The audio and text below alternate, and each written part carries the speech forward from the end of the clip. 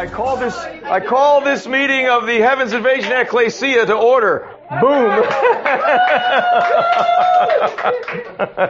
Awesome. Thank you all. Boy, this was fun tonight. Yes, we should have more graduations. Exactly. That was good. So, I wanted to share with you some things, and I want to get a discussion going here tonight. Absolutely, Alex, because God spoke to me yesterday morning in a very profound way, and it's just really interesting that lately He just seems to be dumping this stuff on me last minute. You know, I used to be somebody that would spend a lot of time, hours and hours, studying and looking things up and all this kind of stuff, which is great. I mean, I still love doing that. But lately it's just been like, boom, here it is, right? So I feel like He wants us to talk tonight about the bride of Christ and about how He feels about the bride of Christ. Okay? I realize that we have a mix of people here. Some have never been married, some have been and are no longer, and there are others that are. But I think we can all kind of imagine, using our imagination, right, how we think Jesus, feels about His bride. Okay, and again, I'm a guy, so this is a stretch for me, okay? I'm just being honest. I'm not that comfortable talking about myself as part of a bride. All right? Can I get an amen, guys? All right? So you women got to deal with being sons, so I guess I got to deal with, being part of the bride. So let's talk about this. What do you think when you contemplate this whole idea of the bride of Christ, the one that Jesus, is the bridegroom of, right? What do you think?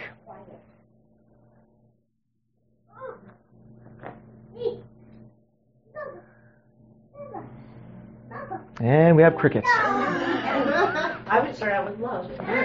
Okay. Well, that's kind of the obvious, right? Honor, trust. Okay. Being faithful. Right. Yeah. Right. True. Okay. You guys are it's great. These are all very safe words here. But that's not what you desired. Here comes Joe, so get ready. I just think that the concept of the bride of Christ, that's usually a concept from Revelation, right? Revelation. Well, Paul talks about it as well. Sure. I think that we are beyond the bride. I think that we are now married, and bride is more of a concept of pre-marriage. Okay. This is my own personal concept. I think we're more into the married phase. Right. Into the kingdom married phase, union and the rights to declare authority. Right. A bride doesn't have many of those benefits. A bride is just a bride. So you don't see a bride could also be a label for a woman that's, because I still call my wife my bride. Right, exactly. Yeah. Now, a bride can also be that endearment term of, my bride of 50 years. Yeah, exactly. Or we're not there yet, but you know what I mean. So, or behaving towards your spouse as your bride with that honeymoon sweetness and love and all that juicy stuff. You know what juicy. I mean? This is a family meeting, brother. I'm joking. Oh, listen to you. You said it, not me. Go ahead. And also, I in Revelation, John calls the New Jerusalem, I believe, he calls Jerusalem or Israel the bride of God. Yeah. So there's a lot of different things there, So I guess what I'm really asking, though, is about, what is his feelings toward us as his bride, whether we're talking about, this or the current marriage relationship we have with him. Anyone? Jen? Well, me personally, especially this past week or two, he's been speaking to me personally, like romancing me, personally. Okay. Even when it comes to buying my clothes. Now, even as a young girl, I've always asked him for what I desire. I've always had a relationship with him and known his love, but this is in a different kind of way where I felt like he was, if we're talking like personally, the romantic side of my, like just this fun with the Lord, where I went to the store to buy a dress, and while I'm trying on this white dress, the song on the speaker starts playing, "You Look Beautiful in White." Oh, really? Wow. And before I got to that, I was seeing Some Kids on a shirt. I was seeing another shirt that said "Hi Beautiful," and I had, this is very personal, but I'm just sharing my heart, you know, what I was talking to him about. You know, it was the day of the anniversary party, which I felt was a celebration for all of us. And I said, Lord, I don't want to go there dressed white in this white dress. And he said, you know, it's fine with me, you know, you look beautiful in white. And then, on my way there, you know, we started decorating a little earlier, this song started playing on the radio that I've heard before, and it starts with, "I'll make love to you like you want me to." And I know this is a little funny, but hear me out. And the song says things that I didn't know the song said, which said, "Pour the wine, light the fire, your wish is my command." Amen. And girl, ask me what you want, and whatever. And I just really felt like, really like, touched by it, because I was like, oh God, like, here I am buying these clothes, and you're just like, but it was a special kind of moment where I was like, I bought things that I've asked him, do you like this, or can I find a discount, can you give me a favor here, there, blah, blah, blah, but this was kind of like, how you know, I'd love to see you in this, or you look beautiful in that, and you are beautiful. You are everything to me. What I wouldn't do for you, in a position of, I don't even have to ask. I can just desire, and his pleasure is my pleasure. My pleasure is his pleasure, and his desires are my desires. His dreams are my desires, and you know, that was just something personal for me, and I get all like teary-eyed as I talk about it, because I felt like he was just like, you were the only one in the room. That's it. And I was just like, I even danced with him in the dressing room, and just like, that's so beautiful. You know, I mean, yeah, that's and great. he's like that. Yes. Where one time recently, I was like, Lord, I want to worship you, and I got on my knees, and he said, I want to dance with you. Amen. Get up. There you go. Dancing, and I'm like, it's like, you don't have to be married to be romance. I mean, it's so all that in the back of chips, whatever you want to call it. But the love of Christ for you, when he starts telling you how much he loves you, when he starts telling you things that goes beyond that, it just like hits you really deep, you know. Yeah. So for me, that was my moment the last 2 weeks. You know, great. And now it's like these other things are happening in our home, and then I wake up hearing that same song, and you know, someone probably thinks like, I'll make love to you like you want me to, girl. What are you talking about? But listen to it. I'll make love to you like you want me to. I will show you my love. Right. You know, what's your love language really? Because there's like, you know, in marriage, you know, what is your love language? Or even what's your love language in general? Really, there are things people think you can buy something for somebody or talk to. All of us receive love in a different way. And sometimes we give love based on how we want to receive it. But if we give it based on what that person needs, then we're really, you know. Right. So, that's great. Thank you. My little thing. No, that's wonderful. Absolutely. Because, you know, the thing that I feel about it is that he has to be passionate concerning us. This is not just simply some platonic friendship. You know, it can't be by very definition of the fact, as you pointed out, Joe, that we've been made one with him. We cannot be any closer to Christ than we are right now, because God did that. He put us in Christ. So His passion for us is born out of that intimacy. And I just feel like that we, as a rule, and I'm speaking about myself too, please, this is new. You know me. When God shows me something, bleh, it's coming out. I'm not one of these guys, okay, I'm going to wait 6 months and then... No. This is what God's dealing with me about. This passion that He has for me, for us. Is that something that I have as well? I don't. I'm not there yet. I'm not there in terms of reciprocating the passion, returning the passion that I know He has for His own bride, of which I'm a part. Again, that's a stretch for me, pray for me, right? And so, as I'm thinking about this, all of this was precipitated because I was watching a video by one of the prophet guys that I have really come to love very much, and that's Paul Keith Davis. I don't know what it is about him, man, but there's something about him and his heart and the way he shares, it just really touches me. So Paul Keith was sharing some things out of Revelation chapter 10. Now, here's the other thing. I am not a Revelation guy, not in terms of the book of Revelation. I believe it's God's Word. I just don't spend a lot of time in it because I'm just tired of the controversy. I'm tired of trying to figure out what does this mean. Well, I'm ready. That's all I know, right? It's like, so the book of Revelation is great, but I've not gotten into it really deeply.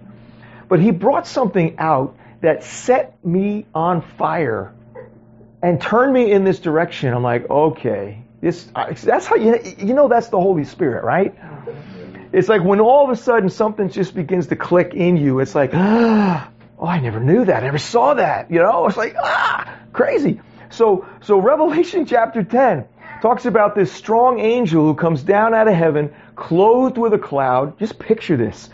The rainbow upon his head, face like the sun, feet like pillars of fire. Can you picture that? It's just crazy. He had in his hand a little book which was open. Now, those of you that have been tracking with me over these past few weeks, you know that I'm pretty much, when I hear about a book, it's like, uh-oh. Had a little book which was open, placed his right foot on the sea, his left on the land, and he cried out with a loud voice, as when a lion roars. And when he had cried out, the 7 peals of thunder uttered their voices. So funny, the first time I read this, it thundered. I was like, what? Because I read this yesterday to the folks at Impact, and as soon as I was like, whoa, wait a minute, confirmation or what? Thunder. Anyway, so when they had spoken, when the 7 peals of thunder had spoken, I was about to write, John says, and I heard a voice from heaven saying, seal up the things which the 7 peals of thunder have spoken, and do not write them. I'm like, oh man, I want to know what they said, right? Then the angel whom I saw standing on the sea and on the land lifted up his right hand to heaven. That's the same angel. And swore by him who lives forever and ever, who created the heaven and the things in it, and the earth and the things in it, and the sea and the things in it, that there will be no delay, there will be delay no longer. That went through me like a knife. There will be delay no longer. I'm like, delay for what? Are you talking about the fullness, God? What are you talking about? But in the days of the voice of the 7th angel, when he is about to sound. Now, I have no idea what these 7 angels are all about. I'm just being honest with you. Okay? But clearly, this 7th angel is the one that blows his trumpet during this season of time, this last day's time. That's what the whole context is talking about. So the voice of the 7th angel, when he's about to sound, then the mystery of God is finished.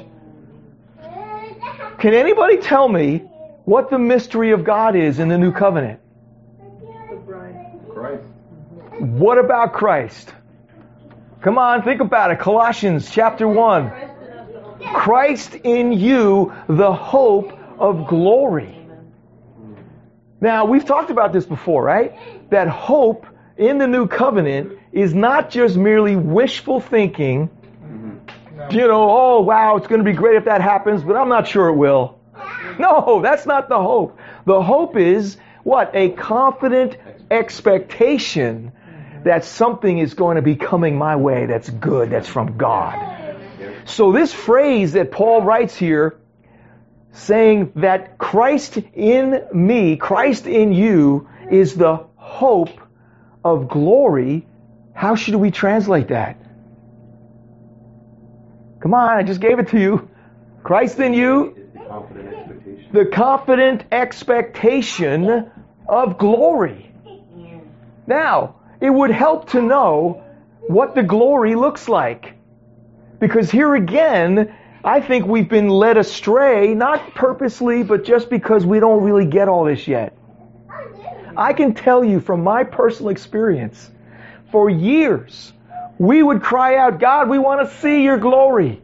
We want to know your glory. Come, blast us with your glory. And we would all get prophetic words and see visions about the glory of God and all this wonderful, the Shekinah, you know, the weighty kabod of God. Right? And I still want that. I mean, I think it's just amazing that when they finished the temple, nobody could stand up. They went, bam! You know, it was like, you know. But as I've looked at this, and I've said, Lord, what are you talking about? Revelation 8. It says that God, amen, brother, that God has predestined us to what? To become conformed to the image of Christ. See? There you go. That's the glory. Why? Because what did it say? He says he's sanctified, or is it justified, then sanctified, then what? Glorified. Do you know that all those words are in the past tense? So this happened the moment Jesus resurrected from the dead. Is that we, because God had put us in Christ, we now have partaken of everything that He experienced. Which means we are already glorified. Now, I don't know about you, I don't feel very glorified. I don't look very glorified. Okay? But the glory, here's the glory. The glory is that I, in my life, and you in your life, are so one with Christ that people can't tell the difference between you and Him. Yeah. Is that wild? So when this prophecy comes forth, that when the angel, the seventh angel, is about to sound, it's then that the mystery of God is finished, it's completed, it's brought to perfection. What are we talking about? We're talking about the body of Christ finally coming into our true identity as sons and daughters.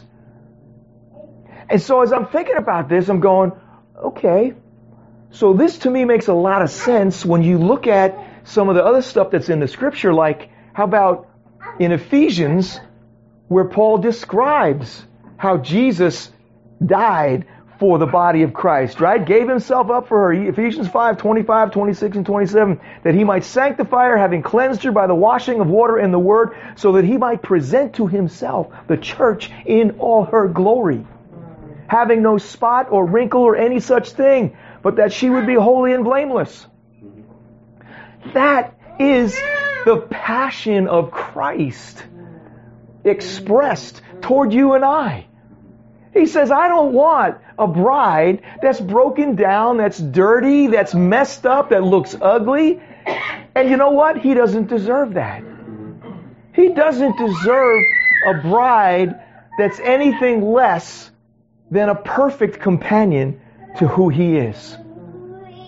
Can you imagine that? That this is the exalted place that he's created for us as his people. That we would be able to stand, as this company of people, to stand before Christ in equal stature. Paul talks about it in Ephesians 4, where he talks about us growing up to the fullness of the measure of the stature of Christ. All those big words that he strings together is like, whoa. Right? So, huh? Nothing. Go ahead. What does the stature look like? No. What does all of what you're saying? What does that look like? It looks just like you. It looks like When he says, you know, what did you say? You said, yeah, we look like him, but according to what standard?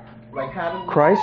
I know, but sometimes people put that in a material aspect, Material? or they. Well, you're not going to suddenly grow a beard and long hair, so I mean. No, I'm not saying that. I'm saying, what does that glory look like to you? Okay. Here's the deal. I know it's good. It's a great question. So, what does it say about Christ? It says in Hebrews, chapter 1, that Jesus Christ is the full expression of the Father. Okay. Right? That when you look at Jesus, what do you see? You see the Father. Okay? Now, that's the principle that we're talking about here. Okay. So that when people look at you, what are they supposed to see? Jesus. Exactly. We represent Christ just as He represented the Father when He was on the earth. All people had to do was look at Christ, look at what He did, listen to what He said, and they could see what the Father was all about. But you know what got me off was when you said a broke down church broke down. Right. Because there is something in the brokenness that. When I say that, I'm saying living beneath our potential. Okay.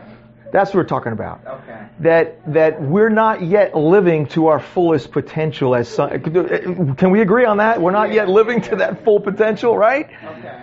And so when Paul talks about this concept of a bride with spot or wrinkle, right? He's describing the challenge that's left for us to deal with.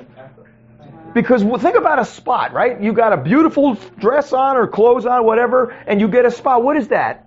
What's a spot? Hello, help me out here. What's a spot? It's a stain. It's something that's dark, that you spilled something and it ruins, right? It's a place of darkness. It's shame, right? It could be shame. It could be any kind of negative mindset that doesn't line up with who we truly are as a son or daughter of God. See, that's what the spot. I used to think it was sin, honestly. When I first started studying, I said, there's so much sin in the church. Okay? You know what, there is, but that's not the issue. The issue is not the sin, it's the way we think that causes those stupid behaviors. Okay? It's a terrestrial mindset that Holy Spirit has to re-educate us. It's from that terrestrial mindset. It's exactly. Thinking, it's the renewing of the mind. You know, correct. But it's the church thinking, we need to earn something, or we need to deserve something. Yeah. Or for me to look like Christ, I have to talk this way, I have to look this Yeah, way, we're not I have there to yet. act this We're not way. there yet. Yeah, You know, Yeah. we're not trying to get in. We are in. We're in. Okay, just trying to have our brains catch up to what we already need. The reality Not of it. deep, but like drowning in. Yeah. Even in Corinthians, where Paul says, beholding as in a mirror the glory of God. Yeah. So you want to see the glory of God? Look into a mirror. It's you. Yeah. I think what I'm trying to say is that we make it too complicated. Because if we just rest in God, Yeah, that's the starting place. He will get you to that point. Because He'll bring it to your attention, whatever needs to be corrected. Right. If we just learn how to just rest in Him and say, okay, just walk it out day by day. Sure. Through your experiences and everything else, He will reveal to you what He's doing in you and what needs to be changed. Because it will come out. Yes, but we also know saints who have walked with God for 80 years of their life who died and went to their graves with a mindset that did not reflect the reality of the gospel. They weren't spending time with God. How do we know that? Because there's going to be a change. When you spend time The with thing God, is that we don't know that. But when you, I'm not saying that they're not saved. What I'm saying is that when you spend time with God and you get with God and you give your life to God, So and how you, much time and you, with God should and you should pray, we and you. spend? But I'm just saying, even if you just like every single day, like when you're doing your time during your day when you're working, I rely on the Holy Spirit to help me to do certain things. Even if it's a response to somebody. If I feel my flesh rising up, I'm like, okay, help me. You know what I'm saying? we have to learn how to not try to put so much in our hands and try to change our way of thinking and just allow God to, because he said, I'm the author and finisher of your faith. Okay, I don't think anybody's disagreeing with you. That's what I'm saying. I'm just saying that like, we're not we make it too complicated. We don't know how to just We're not embarking on a program of self-improvement here. Okay. All right, we're really not. We're in a relationship with him. Yes. And as we walk with him, right, Holy Spirit brings stuff to mind. He shows us stuff, right? And he's got to do that. Because you know what? If I do it, I'm just going to start condemning myself. Exactly. You ever do that? Yeah. You ever start to condemn yourself over things that you realize, oh, I messed up on that? He's not saying that. No, that's exactly what I was saying. He's not saying that. He's just, basically saying, well, what did you learn? Yes. What'd you learn from that mistake? Have you heard of the saying, you can lead a horse to water, but Yeah. Yes. Holy Spirit leads us to mind renewal. Yeah. Not everybody takes No, they don't. you know, that. No. And many just say, oh, well, you know what will happen. Some just make an effort into, okay, let's renew our mind. But I'm thinking this way, and that isn't the right way of thinking. We just don't, you know what, God, you take care of it. Or we could just a little exercise in, no, that is not correct. That is not God's thoughts towards me. Right. If I'm condemning myself, I keep just saying, well, Lord, help me. Or I could be like, no, there is no condemnation because I am in Christ. There's Exactly. a thought that apply to my life. And that's resting in God. And exactly. And then eventually what happens, you no longer think like that because your mind has been renewed in that aspect. Yeah, that's what I mean. That's resting in God. Like allow him to do it. Like allow him to show you. Yep. You know what I'm saying? And that's what comes with reading in the Word too. Because a lot of times we don't want to. We try to not deny the Word, but we're like, okay, Christians are the least. I've seen Muslims that beat down Christians with the Word because the thing is that they don't know the Word. It cannot be based solely on how good you are with Scripture. Because we got brothers and sisters in other countries, or in China, or in India, who don't have a Bible with them. True. So if that was the case, then they are less. They share the Bible. Well, they have less of a chance of mind renewal compared to us. Yeah. Yeah. And God has no preferences on, oh, well, you guys are going to get more revelation, you guys are going to get less. Yep. You guys are going to have to work harder on your salvation. Oh, you guys are going to have it easy. You guys are going to have to die for the gospel. Oh, you guys are going to be millionaires. You know what I mean? So, I think what I'm saying is that everybody has a purpose, okay? And we have to be careful about how we try to mold and shape people into what God wants them to do. Because some people are teachers and they need to study the Word because they may have to minister to Muslims or whatever. Because I work around a lot of Muslims. But Regina, I don't understand why you're even going there, because we're not even talking about forcing people into doing anything except just know that God wants to change our thinking, and we just have to cooperate with that. True. That's all that's all we're saying here. All right, that's all we're saying. So.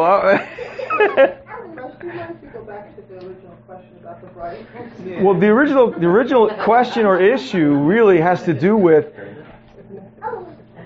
where are we in terms of our ability to reciprocate the passion that Jesus has for us. He's passionate about his bride because he wants a bride without spot or wrinkle. I'm saying that what I've come to understand is that the spots that Paul writes about here have to do with places of darkness that are in us. And the darkness is places where my mind is not yet renewed, where I'm not thinking in line with the Scriptures. So wherever there's darkness, that's a place where the enemy can have influence in my life. That's a stronghold. That's where the strongholds are, because the enemy only moves in darkness, right? So we have the spots and then we have the wrinkles. What do you think the wrinkles represent? Condemnation would be a spot. But what's a wrinkle? Come on, think about the wrinkles on your face. I hate to do that for you, but think about them. I don't have any. I know you ladies don't have any wrinkles, so guys, think about the wrinkles on your face. I just say the aging part. It's a flaw. What is happening on your skin when you get a wrinkle? Aging. Dryness. Yeah. Lack of collagen. Lack of collagen. Exactly. Melatonin. No, stop that. Oh, my Lord. My God. Cancel that out right now. So, no, here's the deal. A wrinkle for me is a place where your skin develops this crack, this line. It's a division in the skin. And so I see wrinkles as representing those lines of separation and division and places where we're not able to come together in unity. And so think about from the standpoint of, if that's true, oh my God, what must the face of the bride look like with all these denominations and separate different things out there? It's got to be pretty horrible looking, because we can barely agree on the basics, right? So that's what I'm saying. I feel like that there is something here that the Lord is highlighting that we need to be focused on. I'm not going to worry about anybody else. Again, remember, what God's called us to in this season is to recover and live out some of these basic truths, one of which is, how do we catalyze personal revival? I talked about that the very first time I shared about this kind of new direction that God was giving us.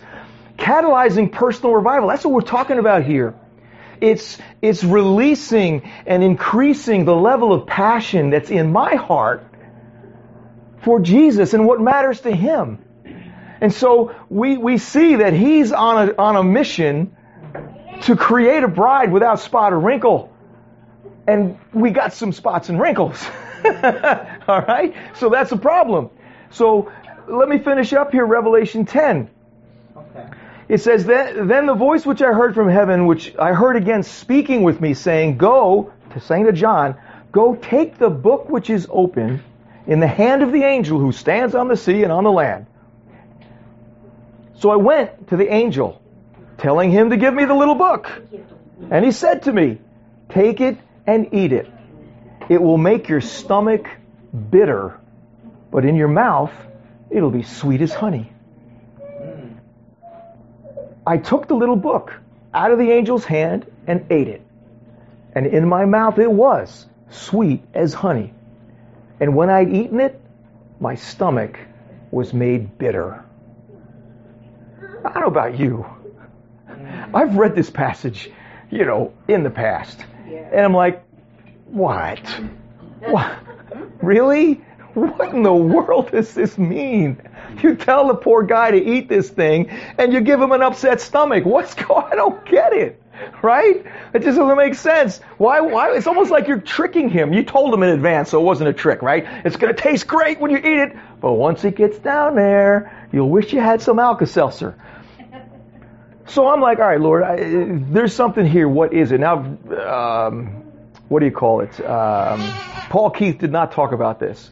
He just was talking about that the angel's about to sound and the mystery of God is finished. We're in that season and this is so amazing that we're in this time when God is going to release to us what we need to finally break free of all the crap. I'm talking about, I don't have to talk, you know what I'm talking about.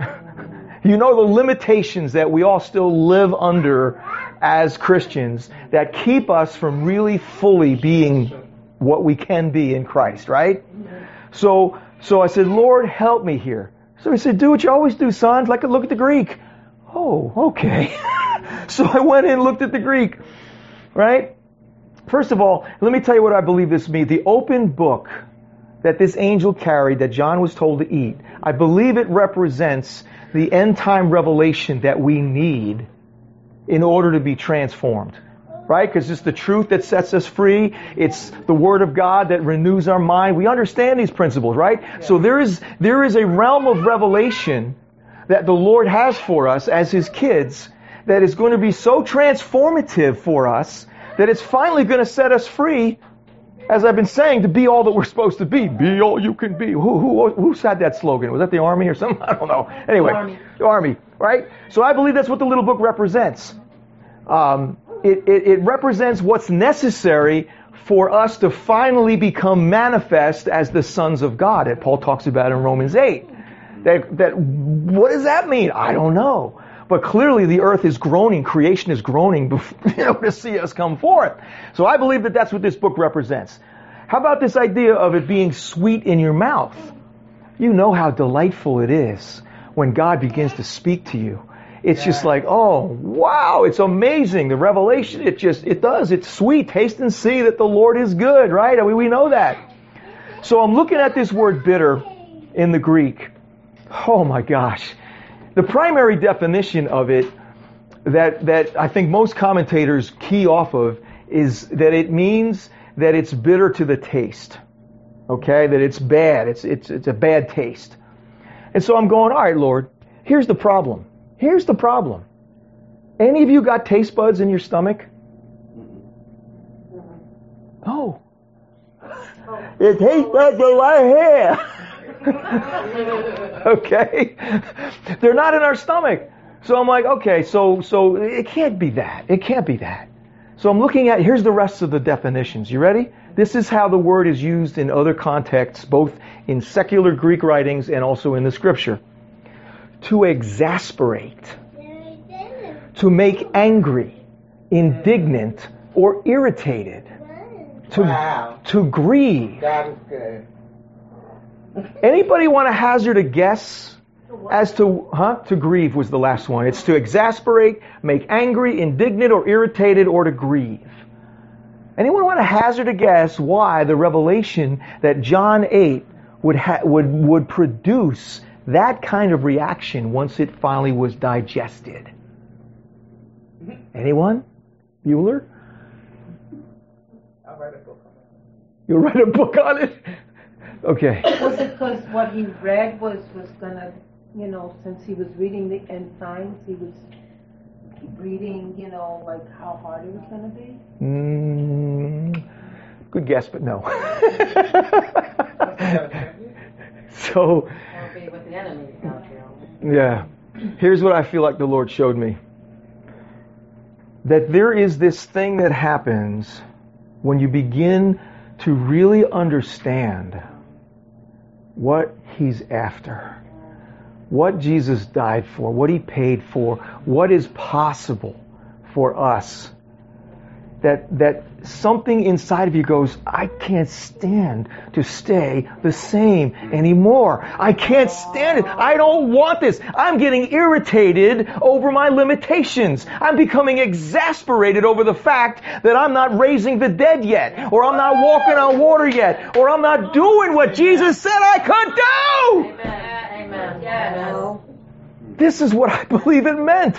Is He ate the word went in, and it caused Him such a level of discomfort that the status quo was no longer possible. I can't stay here anymore in this posture because this has got me too stirred up. My stomach is cranking here. I gotta move. I gotta do something about this because it's just not right. I feel like this is what God is saying. That this is what's necessary if we're going to partner with Him in this. This blew my mind. I'm like, wait, what? So I'm like, okay, so how do I do this, Lord? Eat the book. Eat the book. Amen. So,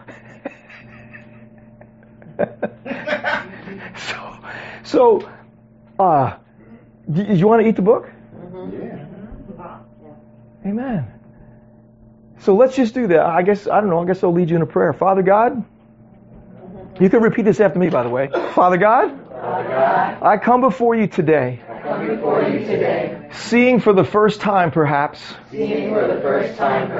hugeness of what your heart is, what your desires are, what your will is for me and my brothers and sisters. And Lord, I want to come before you today, and I want to repent. That I've settled for a status quo. That I've been satisfied with less than. And I honestly haven't had the same passion for you that you have for me. Lord, please forgive me. And I ask you now to allow me to eat this little book of your revelation. Lord, I promise you today that by your grace, I will allow for your word to stir me up, to make me uncomfortable, to make me feel so ready to go the whole route and not hold back and be transformed to the fullness of Jesus' image in my life. For your glory. In Jesus' name. Amen. Amen. What else is going on here? What are you sensing? What are you seeing? What are you feeling? What's God, come on, give me some feedback. This is no joke for me. I know it isn't for you either. What are you feeling? What are you sensing? Whoo, Jesus. I saw walls. Go ahead. I saw walls coming down. Walls coming bricks, down. Pieces of brick coming down. Nice. Yeah. Okay. Good. So what I'm thinking, what the Lord's bringing to my mind is, I have felt that. I'm sure we all have. Yeah. Where you just feel like, Lord, I know what I have in me, but why is it so hard sometimes, laying hands on the sick, or getting a word or whatever? And when I start to feel that way, I back off because I feel like, okay, I'm not resting in you, or I'm striving, and I don't know if those are the same words that the religious have been putting, but now it sounds like we actually have to press into that to get to the other side of that. I think so. Yeah. I really do, because what is it that wants to hold us back? Right? It's the mindset. It's a comfort zone that I know I've been in. Listen, you know what the corollary word to this is, which I wasn't even sure I was going to get into. It's this idea that the church has been under a spirit of slumber. Yeah. A spirit of slumber. Okay? Where it's been acceptable to just simply, you know what, I go to church. Yeah. And again, please hear my heart. I'm not trying to be judgmental or critical or negative. It's just, this is the status quo that we've all been exposed to. We've had, situations like this, right? So this idea that we have been dealing with a spirit of slumber, I said, Lord, and I guess we're going to go through this now. I wasn't even going to touch on this tonight. I said, Lord, what happens, or what access, what permission does the enemy get when we succumb or acquiesce to a spirit of slumber? And I asked him that. And at some point later on, he reminded me of this scripture in Proverbs 6, 10, and 11. A little sleep, a little slumber, a little folding of the hands to rest. Your poverty will come in like a vagabond, and your need like an armed man. Now think about that. What is he saying? He's saying that spirit of slumber is the open door through which the devil can come in and steal your inheritance in Christ. Steal who you are as a son or daughter. Why? Because that spirit of slumber says, it's okay. I've done the best I can do, and nobody else is going any further, so I'll just... Right? And so this spirit of slumber that we have been, I guess we need to do this tonight. Thank you, Lord. I was almost going to skip over this thing. But see, I don't see resting as a spirit of It's not a spirit. No. I'm not. Please. Yeah. We're talking about a level of complacency and apathy. Yeah, that's true. Where we don't have a passion for what He's passionate about. We're simply satisfied. Do you have a question, honey? What do those words mean that you just said? Which words? Apathy. And complacency. Who is the dictionary today that can define these? I can do it. I just felt like somebody else might have the definitions. Apathy is I don't care. Yeah. Whatever. It's okay. Right. Whatever. Yeah. It's a total I don't care attitude. Complacency is you're satisfied with the way things are. Yeah. Like you don't want more. You're just like, okay, I got here. All right, fine. Right. Settling. That's the word. You're just settling. Yeah. But you're actually satisfied with settling. That's what it is. It's like you don't care. I'm saying, you know what? I got enough. I'm not going to worry about it. So, oh, Jesus. So, and the other part that goes along with this, I believe, is what God spoke in Daniel 7:25, where He's describing the what the enemy does to us. He says that the enemy will speak out against the Most High and wear down the saints of the Highest One. Plus, he changes times and seasons. He makes you feel like, oh, it's not the right time. It's not the right season. Just relax. You don't have to, yeah, everybody, others are doing it, but you don't have to. It's not your season. Bull crap. Today's the day of salvation. Hello, go ahead now. Right? Jesus said, now go forth and make disciples. So we're not sitting back waiting for, it's not my time yet. Well, okay, you can be disobedient. That's fine. And I'm saying this to me, please, you understand. I'm not trying to say I got this all figured out. This is all so fresh you can still smell it. Okay? So this idea that the the slumber spirit, poverty spirit, listen to me. The slumber spirit and the enemy wearing us down so that we just don't feel like doing anything. We give up. It's like, hey, I was like blown away as I was studying this because I completely forgot that Jesus spoke about this in His parable of the 5 wise and the 5 foolish virgins.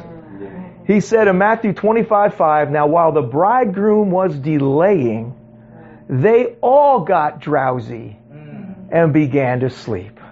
So clearly, Jesus was prophesying about times when the people of God would settle for just, status quo, whatever, right? And so, the idea that we want to bring this into the light, right, is part of the equation. Lord, we want to just bring this into the light.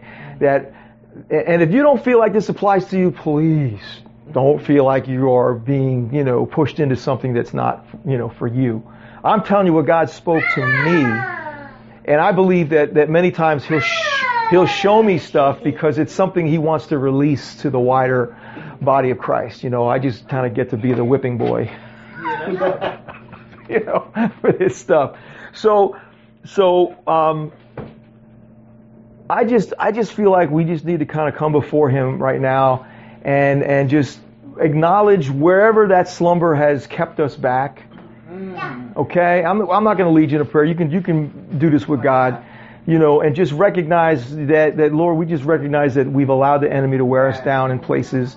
We've allowed him to lie to us about times and seasons, and that spirit of slumber, Lord, in many cases has been there. So we're just coming before you tonight about that in Jesus' name. In Jesus' name.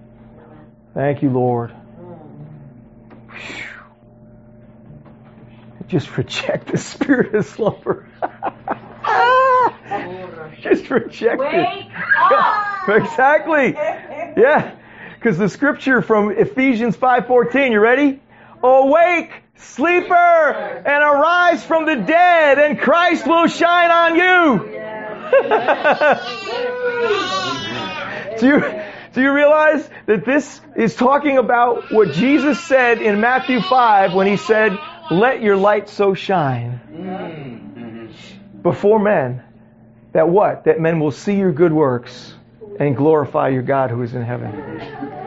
That spirit of slumber, which keeps us in that place of not rising up, because it's just so comfortable, right? It prevents us from rising up and saying, you know what? Are you ready for this? This may shock some of you. You deserve to shine. The spirit of religion in you is probably, I don't deserve to shine. No, I don't. Yes, you do. Why? Because it's Christ in you, who's the hope of glory, the confident expectation of glory. Christ in you. So you know what? Say this. I deserve to shine. I deserve to shine. Come on. You do. Jesus made that possible for every one of us to say that I deserve to shine. Who you are, who God made you to be, what He created you for, the gifts, the talents, the abilities, what matters to you. That wasn't an accident. That was intentional on His part. Why? Because nobody can glorify God exactly the way you do in your life. That's right. That's right. Amen. And for me and you to not give Him all the glory He deserves by living the life He created us for is to rob Him. You know, we've been lied to. Not purposefully, it's just this is what happens. We've been lied to by spirits of religion that tell us that, oh, you know, glorify God as you worship, as you raise your hands and as you shout and sing. You're glorifying God. Well, yeah, we are. But there's a whole lot more. There's a whole lot more. It's good to worship. It's good to pray. It's good to, engage in. We're going to worship in a few minutes here. But if that's not our lifestyle, right? If that's not, I love what God is, how He's made me. Yeah. I always wanted to be taller. Yeah. Hello? I want to be skinnier. Right? You look at yourself and you go, oh, yeah, you sure you knew what you were doing here, huh? I'm tired of looking up all the time, Lord. Right? So, but that's what we're saying. Right? Well, she has to help me. I couldn't help it. Yeah, you couldn't help it. That's right. Whew. She's a helpmate. Yeah. She's going to need help if she tries to pick me up. Let me tell you. So now I forgot what I was saying. That's all right. Anyway, yeah, we're talking about glory. Yeah, the glory that we give God is the maximum. This is what God gave me this phrase years ago. If you want to give God maximum glory, you have to live a life of maximum destiny. There's no other way to put it. If I'm not doing that, He's not getting the glory He deserves out of my life. And I want that. And so I don't know about you, but I'm committed as never before to go after this thing, this passion, this, God help us all, help me, because again, it's not something that we can stir up in the way of manufacturing it. That's right. But it's already there. It's already in us. How do I know that? How do you know that it's already in you? Come on. Because Jesus is in you. And it's the same principle as we love because He first loved us. So I want to be so overwhelmed, so whacked out of my mind because of His love and His passion for me that I learn how to do that back to Him. Because He's been my example. Does that sound good? Awesome. We're on the precipice of so much stuff right now that will require a passion. It will require a commitment. It will require, and it's not because I'm going to tell you about that. I refuse. That's not my job. I'm not Holy Spirit. We all just got to hear from Him and say, "Yup, I'm going for that." Did I wake anybody up?